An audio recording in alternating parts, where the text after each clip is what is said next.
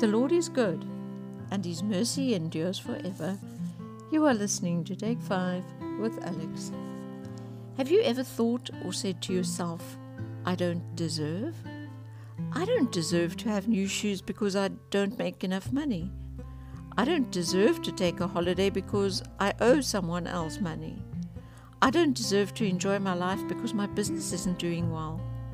I don't deserve to have nice things because I'm not a good enough person.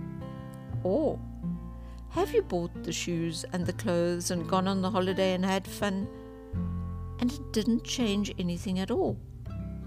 You're asking yourself, what's wrong? This is what I wanted. This is what I needed. But it hasn't changed a single thing. It hasn't, because the only way you can start looking at yourself differently is through God's eyes. How does God see you? Have you ever wondered? Does God see you the way you see yourself? Or does God see you the way your family sees you? Maybe God sees you the way the people in church see you, or the people you work with. All these people probably see you differently anyway. God sees you the way He sees Jesus. 2 Corinthians 5 verse 17. Therefore, if anyone is in Christ, he is a new creation. Old things have passed away. Behold, all things have become new. 2 Corinthians 5 verse 18 to 19. Now all things are of God, who has reconciled us to Himself through Jesus Christ, and has given us the ministry of reconciliation. That is, that God was in Christ reconciling the world to Himself, not imputing their trespasses to them, and has committed to us the word of reconciliation. Ephesians 4 verse 24. And that you put on the new man, which was created according to God, in true righteousness and holiness. Ephesians 2 verse 8 to 9. For by grace you have been saved through faith, and that not of yourselves. It is the gift of God, not of works, lest anyone should boast.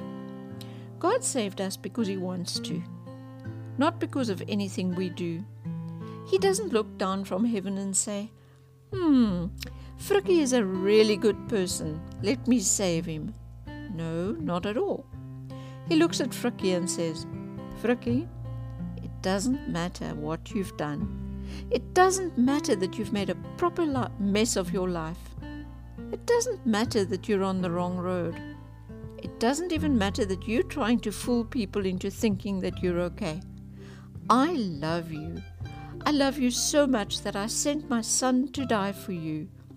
And all you have to do is accept that. I want to save you so that you will be in eternity with me. I want to make you whole, and I want to see you the way I see my Son Jesus. That's just the thing. We have preconceived ideas about just about everything, even about God. We think way too much about what things are supposed to be like according to whoever is flavor of the month. I think we need to seriously embrace our new life in Christ. Even if we've been Christians for years and years, we forget and we get stuck in a rut.